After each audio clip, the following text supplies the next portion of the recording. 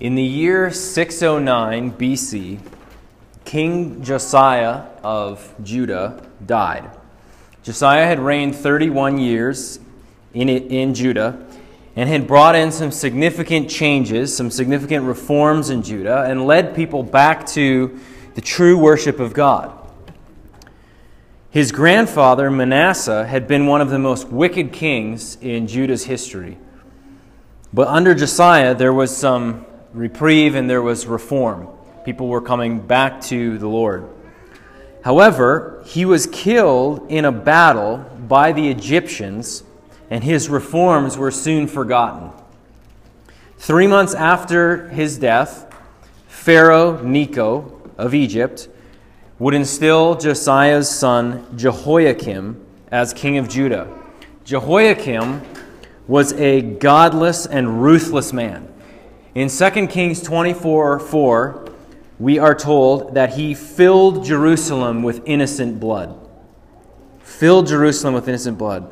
This is the same king who fearlessly and casually ripped up and burned Jeremiah's scroll as it was read to him. If you'll recall that from Jeremiah 36. Just in complete defiance of the word of the Lord, as it's read to him, he rips off pieces and throws it in the fire. Jeremiah also tells us in chapter 26 that Jehoiakim himself killed a prophet by the name of Uriah with the sword.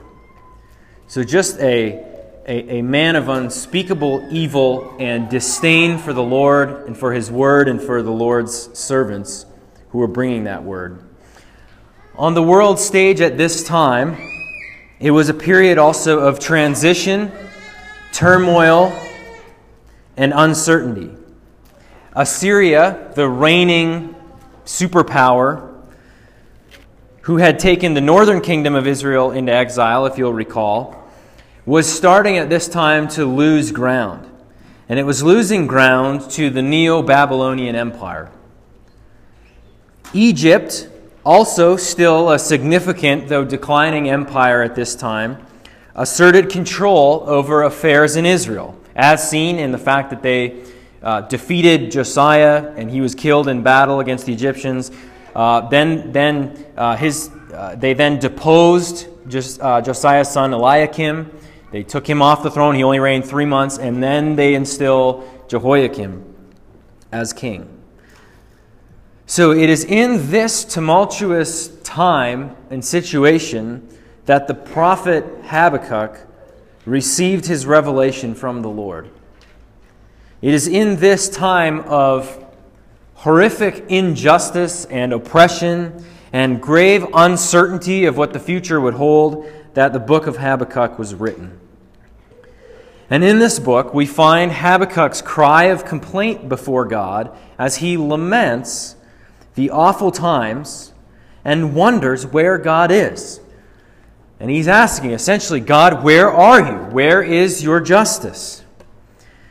And what we will see, as we go, and what you probably already realize, is that's not simply a question that was relevant in the 7th century BC.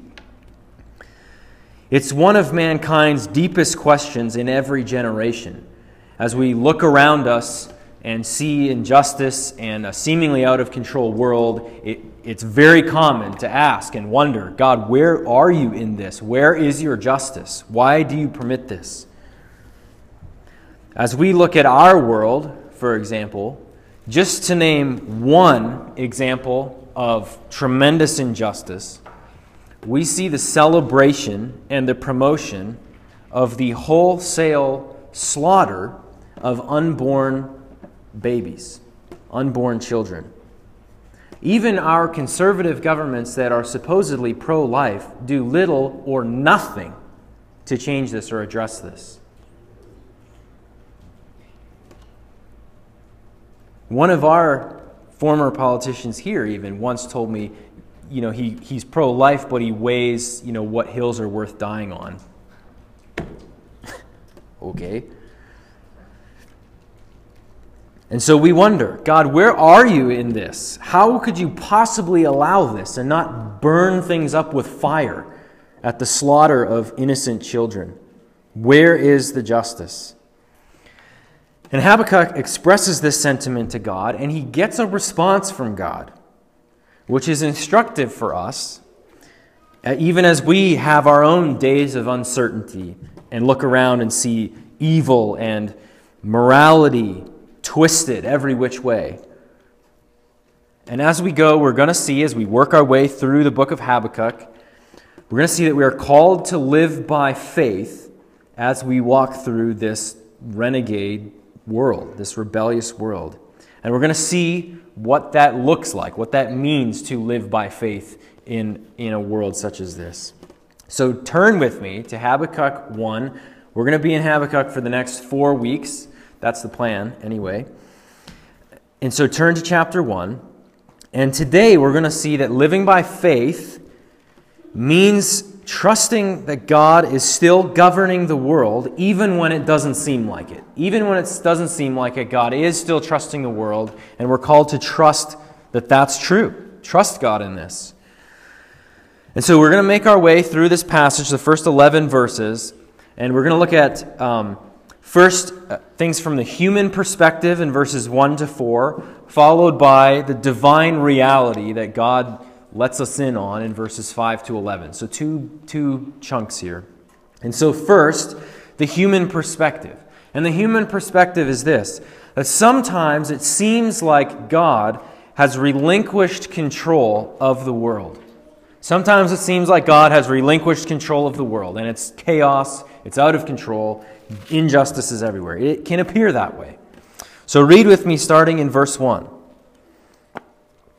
The oracle that Habakkuk the prophet saw. Oracle is essentially synonymous with divine revelation, but it also carries with it the connotation of burden or weight. So some older translations, some translations will actually say the burden of Habakkuk. And so that it helps us to illustrate that the revelation that the prophet receives weighs upon him heavily. It's a burden. This oracle, it's divine revelation, and it's a heavy thing for him. And we're going to see why that is. The man Habakkuk, we don't know much more about him other than this book. Although we can tell some things, as we will see, and as I started the message with, about the context in which he was given this message and in the time in which he was serving the Lord, which we'll talk a little bit more about in a moment. So the oracle that Habakkuk the prophet saw, and then we get to verse 2. Here's Habakkuk's lament. O Lord, how long shall I cry for help, and you will not hear? Or cry to you, violence, and you will not save? Why do you make me see iniquity, and why do you idly look at wrong? Destruction and violence are before me. Strife and contention arise. So the law is paralyzed, and justice never goes forth. For the wicked surround the righteous, so justice goes forth perverted.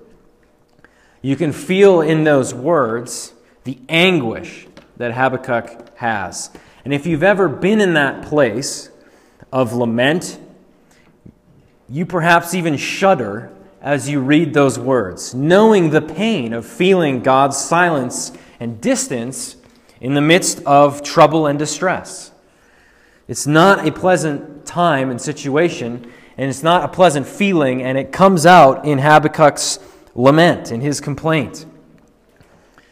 In verse 2, it's clear that this lament has long troubled him, as he asks, how long shall I cry for help? This is not the first time he's brought this to the Lord. He's been crying out, how long am I going to do this? And so his complaint here is that God is not listening. He's not hearing. He's crying out to God about the violence he sees. And yet, God has not intervened. As mentioned, it was a day in which the king himself filled Jerusalem with innocent blood. Prophets were persecuted, and at least one even killed. And God had not intervened. Though the righteous men like Habakkuk cried out to him, still nothing. Things just carried on. Injustice prevailed. In verse 3, Habakkuk wonders why, he asks God why he's made to look at iniquity, that he can't escape it. When he goes out, it's everywhere before him. And indeed, anyone trying to live a godly life in our age can identify with this. Even when you try your best to not see iniquity, it gets paraded before your eyes. You can't go anywhere without seeing it. And this is what he's expressing here. It's everywhere. Everywhere he goes, he's made to look at it. Why? Why is this, God? Why are you doing this? And he asks God, why do you idly look at wrong? Because why do you look at wrong and do nothing? That's what he wants to know. It appears as though God is just watching. He's just standing there. He has the capability of doing something, and he's just not. He's just looking at it and watching it. That's what he's saying here. Why do you look at it and not do anything? It seems as though you're standing there. This is the human perspective. All this bad stuff's happening. We're asking you for help. Nothing. Why? Why are you not doing anything about this wrong? Meanwhile, destruction, violence, strife, he says, contention, these things arise. These things are everywhere. And the end result of all that, verse 4, is that the law is paralyzed and justice never goes forth. God's law is muted. It's silenced. Justice is absent. Wickedness reigns. Because as Habakkuk sees it, God's not doing anything about this. And so the law is silenced, wickedness rules. And this is clearly happening in the fact that, as he laments here, the wicked surround the righteous. Habakkuk sees that everything's upside down. Rather than the righteous prevailing and wickedness being punished and justice prevailing amongst God's people, instead it is the wicked who surround and oppress the righteous. And so it is that justice, he says, goes forth perverted. It's twisted. It's twisted up. Justice does not prevail. What's considered just is backwards. Everything's backwards. The wicked are surrounding the righteous. This is all wrong. This is all backward. And so as we read through this, it's not hard to see that this lament is appropriate throughout the ages. It's for nearly all times and all places in human history. This is very common experience. Moreover, the question of where is God and where is His justice, it's not just a question for philosophers to talk about with big words in academic settings. It's a question that I submit most of us have thought about and wondered at some point in time. Where are you? How could you let this happen? How could this continue on? How much longer must we cry out? Us ordinary people, we feel this and we wonder about this. And again, consider our world. I've already mentioned that abortion runs rampant. Somewhere around 100,000 a year in our own country. We don't really keep statistics anymore. I imagine that in part helps to ease our consciences. But around 100,000. So it's roughly 250 to 275 babies killed every day. Every day. 56 million in the world every year. More than one a second. And yet, with that catastrophe happening and celebrated and promoted and paid for by those that should be protecting, the hip issues of our day include so-called climate justice, gender justice, and so on. In fact, if you try to raise a voice at abortion, you'll be silenced, and you will indeed be surrounded by wicked people who will accuse you of hating women. It's completely crazy. And that's our world. That's the world we live in. This is not fear-mongering. That's just, that's true. It's the reality. It's what Habakkuk talks about here. The wicked will surround the righteous. Just try to talk about abortion being wrong and evil. There's lots of other examples of injustice. Our own Prime Minister's recent actions awarding a terrorist millions of dollars by bypassing the legal system, the legal process, and thereby cutting off any chance of the victim's widow from legally seizing the funds. I mean, look, we're for justice, but that's not it. We celebrate in our country, in our part of the world, nearly every sexual deviation in the name of justice, while those who criticize or refuse to acquiesce are accused of hate speech and in some cases open to being charged for it.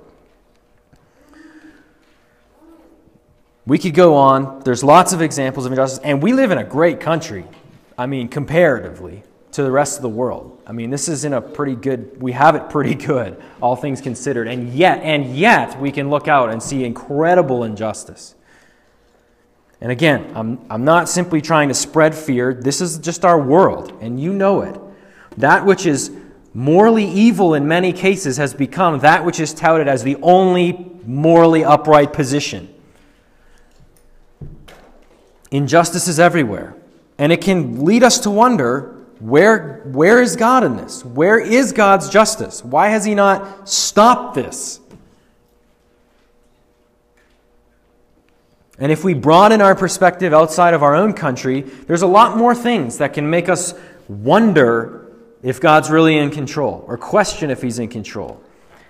There's genocide, outright genocide in many countries in the world. Genocide Watch is an organization, and according to them, there's at least 8 countries right now in the throes of full-scale genocide, and there's probably more, and that's not talking about abortion, which is around the world.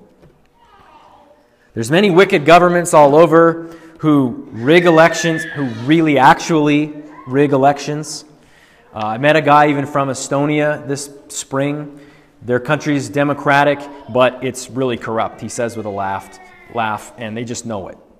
There's nothing you can really do about it. Everyone knows things are rigged. They go about their business. That's injustice. There's totalitarian rulers as well, filling their streets with violence, keeping their people in poverty while they get rich. I mean, it's all around the world. We've come through the bloodiest century in history, and the next one, we have no guarantees. Could be just as bad or worse. And so there's many ways and many times in which it appears that God's justice is absent, and like God Himself is standing by, idly, just watching, doing nothing about it. Giving up control is what it seems like sometimes. The deists seem perhaps like they're right. Like maybe God is a clockmaker and He just created everything, He wound it all up, and He let it go, and now He just simply stands back with no intervention or care. That's what it can seem like from a human perspective. And notice one thing here too, that when Habakkuk feels this way, he addresses his cries to God. He doesn't simply complain about Him. He expresses his grief to the Lord.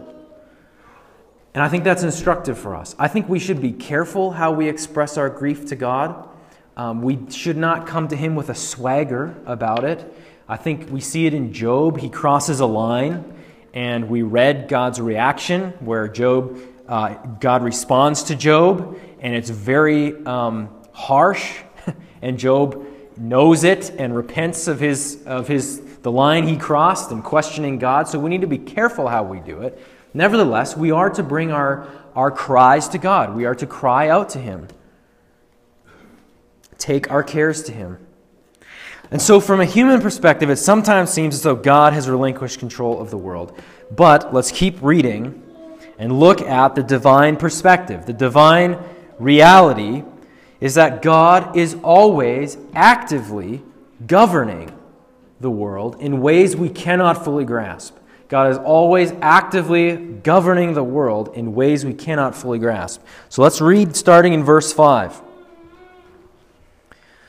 The Lord responds to Habakkuk, "Look among the nations and see. Wonder and be astounded, for I am doing a work in your days that you would not believe if told. For behold, I am raising up the Chaldeans, that bitter and hasty nation, who march through the breadth of the earth to seize dwellings not their own. They are dreaded and fearsome. Their justice and dignity go forth from themselves. Their horses are swifter than leopards, more fierce than the evening wolves. Their horsemen press proudly on. Their horsemen come from far off. They fly like an eagle, swift to devour. They all come for violence, all their faces forward. They gather captives like sand.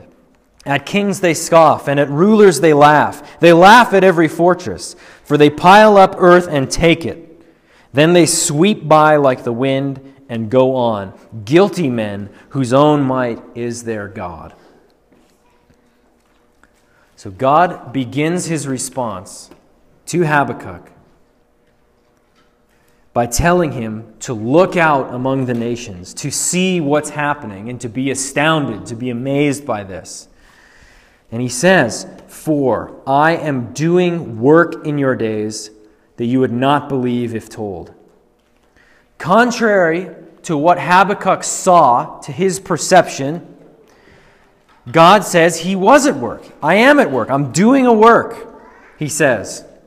He is moving. He is active. He's not simply standing idly by. He is working. And yet, it is in a way that is surprising. He says, "You would not believe if told." I once heard this verse ripped out of context and preached as like an exciting thing that this man was telling his church, "Oh, the Lord's got great things in store, doing really exciting things." And he reads this verse, "I'm doing a work in your days that you would not believe if told." Wow, great things, this is exciting. But that's not what that's like. That is the epitome of ripping a verse out of context and applying it in the exact opposite way it's meant. The thing that he wouldn't believe is God's going to go on to explain that he's bringing the Babylonian Empire to bring judgment on Judah. That's probably not, we can say, what Habakkuk had in mind. He would desire a deliverance, perhaps the Messiah to come and bring him and the other righteous with him and vindicate them. That would be good and right, and yet that's not what God's doing here. It's a surprising answer. You would not believe if told. This shows us that the way in which God is at work is not necessarily how we might expect or how we might think or even how we might want him to work. He goes on to explain what this means. He says, "For behold, I am raising up the Chaldeans." I'm raising up the Chaldeans. When you see Chaldean in Scripture, think Babylon. Think Babylonians. Chaldeans were technically one ethnic tribe that lived in Babylonia, but they became prominent in the Neo-Babylonian Empire, and eventually that word becomes synonymous with the Babylonians. So if you think of Nebuchadnezzar, you remember that name, you know that name. His father, Nabopolassar, was the first king of this empire. They were Chaldeans.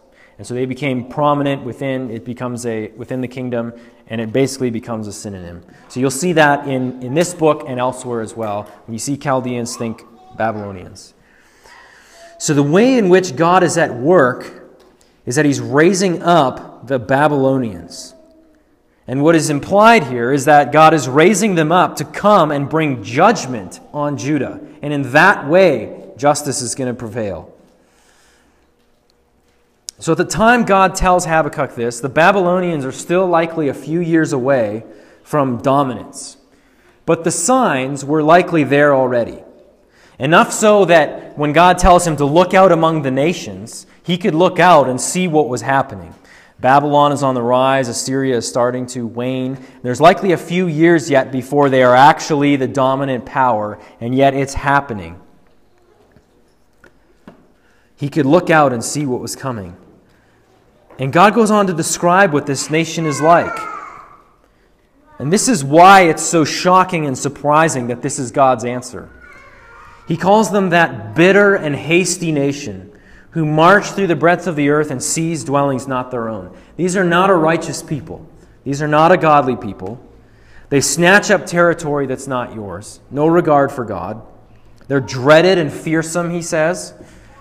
They don't claim to worship God. They don't claim to do his bidding. Their justice and their dignity, he says, is of their own making. It's their own definition. They are their own God. The end of verse 7. They are their own justice. They make it up as they go. They're not claiming to do the Lord's bidding. And God goes on to describe the ferocity of their armor. Their horses are faster than leopards and more fierce than wolves.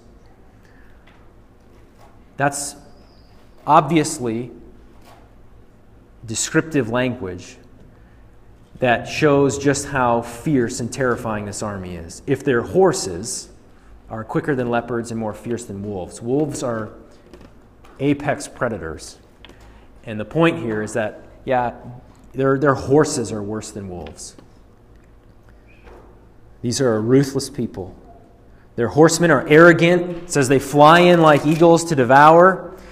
Eagles swoop in and snatch prey. We like eagles in our house, and you can see videos of them on YouTube where they swoop in. They come in with great speed, and they'll even pluck their prey right out of the air, in some cases, and fly off with them. That's how God is describing the Babylonian army. They all come for violence, and they gather captives like sand. You can see how this answer is perplexing. One of Habakkuk's frustrations and cries to the Lord is that there's violence in the land. And now the people that God's raising up to come bring judgment, they're all about violence. So you can see how this is bringing up some questions even as God's answering the cry. They come for violence. They gather captives like sand. As they do this, they scoff. They scoff at kings while laughing at rulers and at fortresses. Oh, that's cute, that fortress. They just laugh at it again. It's a picture of an army that's stopped by nothing. Nothing's getting in their way. A fortress is laughable. That king is cute. Nothing's going to stop them. It's a fierce and devastating army with no regard for justice. And they take what and whomever they please. Like a devastating wind, they blow through nations and are gone again, leaving devastation behind. They are guilty men, God says in verse 11, whose own might is their God. Let's notice a few things about this response. The first is that God is, in fact, in control of this situation. God says in verse 5, I am doing a work. And again in verse 6, for behold, I am raising up the Chaldeans. This, of course, raises questions for us. But before we start to address those, first we must note that God is in control. Habakkuk is desiring justice to come, and God is, in fact, in the process of bringing about justice and bringing about judgment. This is showing us an aspect of the doctrine of providence. The doctrine of providence, simply stated, is God controls everything. God controls everything. It's a simple doctrine to state, God controls everything, but it's a hard one to wrestle with in terms of all of its details and all of its implications. So we tend to think of God's providence when good things happen. We'll say, oh, that was providential. That was such a great thing. And that's true. That is providential. But so is the car accident. But we don't, that's harder for us to try to, how could that be God, God's providence for us? How could he want this for me? How could he bring this to me? It's harder to wrestle with. But the doctrine, simply stated, is not that hard. God controls everything. And one of the ways we see that God controls everything is in his control of nations and kings, including nations and kings who do not bow to him but are in open rebellion against him. Again, this is difficult for us to grapple with, but the fact that God does this, that he controls even godless kings, is plain in Scripture. This text states it very plainly. I am raising up the Chaldeans, that bitter and hasty nation. It's very plain. God does not blame Satan. He doesn't use passive language. He does not say, well, I'm going to allow this to happen, but it's not really my desire, but I'm going to allow it to happen. He doesn't say that. He doesn't use passive language. He uses active language. I am raising up this people. Nebuchadnezzar, at this point, when Habakkuk's writing, the yet future Babylonian king, Nebuchadnezzar himself would learn this lesson. If you'll recall in Daniel 4, he's humbled by God. And at the end of his humbling, he says this in 4:35. For his dominion, God's dominion, is an everlasting dominion, and his kingdom endures from generation to generation. All the inhabitants of the earth are accounted as nothing, and he does according to his will among the host of heaven and among the inhabitants of the earth. And none can stay his hand or say to him, what have you done? That's from Nebuchadnezzar. So notice that in a time when world powers are changing and wickedness is rampant, God tells Habakkuk, I am doing a work. I am raising up the Chaldeans. I'm in control of this. They will be his agent of judgment on Judah. Just as the Assyrians were God's agent of judgment against the northern kingdom Israel. Isaiah 10 will state that very clearly if you want to look there. He says the Assyrians are like a rod in his hand that he's wielding. God will bring about justice. He is in control. In Habakkuk's time, he was not, in fact, just watching idly by. He was planning his judgment, and he was raising up the agents of his judgment. John Frame says this about God's providence. Quote, to say that God's controlling power is efficacious is simply to say that it always accomplishes its purpose. God never fails to accomplish what he sets out to do. Creatures may oppose him, to be sure, but they cannot prevail. For his own reasons, he has chosen to delay the fulfillment of his intentions for the end of history and to bring about those intentions through a complicated historical sequence of events. In that sequence, his purposes appear sometimes to suffer defeat, sometimes to achieve victory, but each apparent defeat actually makes his eventual victory all the more glorious. The cross of Jesus is, of course, the chief example of the principle. Close quote. And we'll come to the cross of Christ a bit later, talk about this a bit more. So as we even look to our world, here, now, around us, is God in control of it or is he not? Does he still raise up and depose kings, rulers, nations, or did he stop such activity? Does he control who leads democratic nations or only those that have kings? Did he stop that activity in the days of Nebuchadnezzar? Of course, he did not. He is still in control. So we look out from our viewpoint and perspective and we see a world that appears to be a mess. And yet, as we learn here, God is working. He is moving history toward its end. He is in control. Just as the news of Babylon as God's agent of judgment was astounding for Habakkuk, so now we don't fully know or understand how it is that God's working. And if we did, we might not totally like it. I mean, this would be kind of like if we cried out to God about the injustice in our own land, of the babies that are slaughtered, and God answered us and said, I know, I see it, I'm working, I'm sending ISIS. That would be a very surprising answer to us. And that's really a lot like what Habakkuk's hearing here. This awful group of godless people are going to come and bring God's judgment. And so if something like that ever happened, that would cause great confusion for us. And yet, we would have to say, God is in control. He was in control in Habakkuk's day. He's in control now. And so as we look out and see a confusing picture, we're called to trust that God, in His providence, controls even the godless nations of the earth. And just as Joseph's brothers' wicked actions served God's purposes in leading him to Egypt, so too God uses wicked nations and rulers somehow together to serve His end goals and to lead history to its appointed end. God is in fact in control, though we may not always understand it or even at first like it.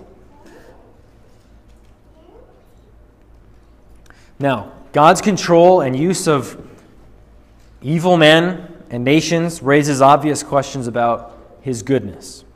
How can these things be? And Habakkuk's going to ask that question. He asks that question at the end of, or we'll see it next week, the rest of chapter 1. Habakkuk's going to make a second complaint because this isn't adding up for him. This doesn't quite make sense. This is not what he expected. And he's going to ask yet another question of God. And so we're going to see more of it next week. But even now, just a couple of things for our consideration. The first thing I want to say is that the Bible doesn't hide from this dilemma. This dilemma of how it is God can control all things, rule by divine decree, using evil and yet still be good. How do these things work together? And the first thing to note is the Bible does not run from this question. It addresses it quite actually head on. I would think, a man-made religion would try to erase this difficulty and this tension. And yet the Bible doesn't. It's here. It shows up in numerous places. And it's not even that you have one text over here saying God's good and another over here saying He rules all things by a divine decree. And then we would look at that and we'd say, maybe there's just a contradiction there. These things come together and are addressed in the exact same place throughout Scripture in numerous places, including right here in Habakkuk.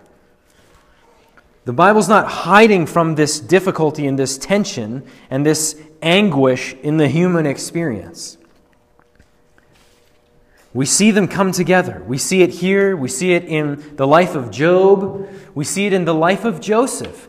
Genesis 45 is very interesting. The brothers are terrified when Joseph reveals himself. After all, they acted in tremendous wickedness in selling him into slavery and treating him very wrongly. But Joseph's response to them twice is, no, God sent me here. Twice he says that. God sent me here. And then in chapter 50, we learn again, what you meant for evil, God meant for good. But in Genesis 45, unbelievably, Joseph understands this is God's doing.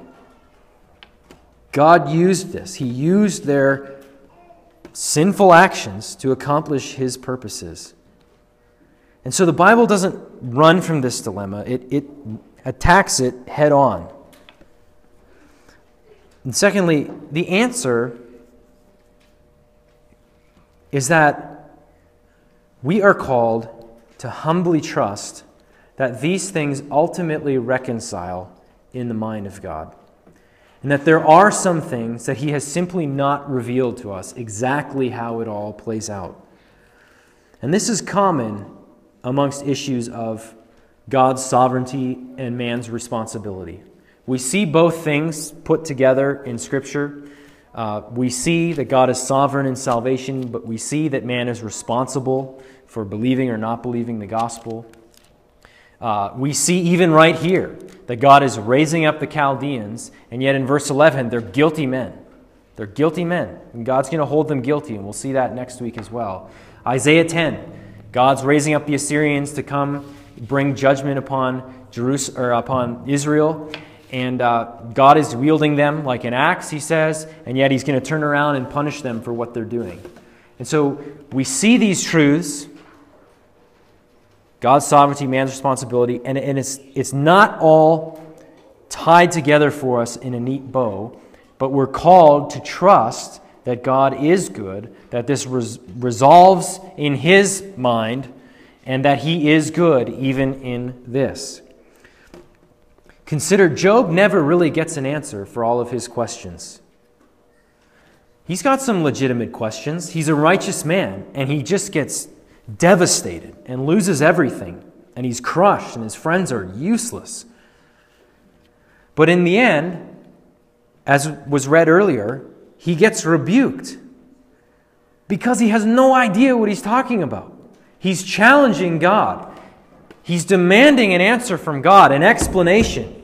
He crosses that line of, I deserve an explanation from God about this. And God has to thunder through and say, who is this who darkens my counsel? You have no idea what you're talking about. Where were you when I laid the foundations of the earth? You were nowhere. You were nothing at that point. This is God who spoke all these things into being, who is eternal. I mean, we tend to bring God down and think less of Him, and we think much of ourselves. We deserve certain answers. We should know certain things. We should have it all figured out. And God just says, no, that's not for you to know. Unless we think, well, that seems rude of God. Job's response is to repent. He says, I despised myself. I spoke of things too wonderful for me. He realizes, I've crossed the line. I don't need an answer. And this is before Job's been restored. He's still in pain at this point. He's still suffering at this point. He's still lost his family. And yet he says, I'm out of my pay grade here, so to speak, and I repent in dust and ashes. I've crossed the line. I've spoken of things I don't know. And he's repenting of it. Again, Nebuchadnezzar learned that nobody has any right to answer back to God and say to him, what have you done? Your boss can ask you, what have you done? Because you answer to your boss. As a parent, you can say to your child, what have you done here? Because they answer to you. You are their authority. No one can say that of God. He does what He pleases, and nobody's in the position to question Him about it. The author of Ecclesiastes set out to learn the workings of God, how this world works, to see things from God's view, the big picture. And he repeatedly speaks of how it's out of reach. That's one of the main themes and lessons in Ecclesiastes. So listen to this. He says this, then I saw all the work of God, that man cannot find out the work that is done under the sun. However much man may toil in seeking, he will not find it out. Even though a wise man claims to know, he cannot find it out. God's ways are beyond us. That's what Ecclesiastes is saying.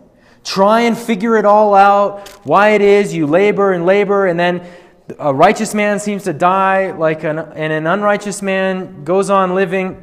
You try and get your head around all that, you will not. You will not see the big picture. You will not see what God's doing in all those things. You won't. And that's what Ecclesiastes is helping us to see. We are to trust, rather, that God is in control and that He is so much greater than us and that He is worthy to be trusted with this. He's the one we're to place our faith in. And we'll talk more about that next week as we get to chapter 2 and verse 4. So what God tells us is that He is good. What we see is that He is in control of all things, and we don't fully understand how all that works. But then we remember again, we are finite, and we are to be content with the answers that He does provide. We were not there when He spoke all things into being. And so this is why many old confessions of faith, they state God's providence, that it extends to the fall and to sinful actions, yet so as not to make God the author or approver of sin. Because this is what Scripture teaches. God raises up the Babylonians, and yet they are guilty in His eyes. Their actions are done according to their own lusts and wicked desires, for which they must be held accountable for, and they will be, as we'll see more of next week. And so we know God is sovereignly in control, even using wicked nations and kings, and yet he himself is not guilty of sin. So we are, as we dive into this, wading into some of the most complex questions of life. Matters of justice, matters of God's governance in the world, God's goodness, man's responsibility before God, Christian duty while living in a godless nation. And we are called to trust that God is good. He's of pure eyes, Habakkuk will go on to say, and yet he's completely in control of this rebellious world, moving it towards its appointed end. He's in control even when it's in ways that surprise us or are beyond our ultimate comprehension. And I think there's peace to be had here. You will see a confusing picture as you look at our world. You will wonder how this lines up with God's goodness or his justice or control. And that's what Habakkuk was seeing, and that's what he's asking and addressing. And here comes the assurance from God that he is in fact in control, working in a way that is surprising and not how Habakkuk would have expected. And so he works today, and he always has. And though it doesn't always make sense, we are called to trust God in this, trust his sovereign governance. And just as we bring this to a close, I'd like us to consider for a moment the cross. The Bible says that at the cross, Jesus was delivered up according to the definite plan and foreknowledge of God. Acts 2:23. God's saving plan was conceived and decreed, that it was planned definitely before the foundation of the earth. And yet, this plan required the means of sinful people. Sinful people, of their own inner desire for which they were culpable, nailed Jesus to the cross.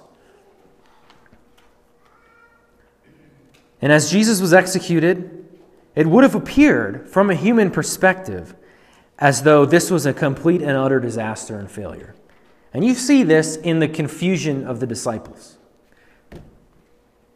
It's understandable, I think, from a human perspective.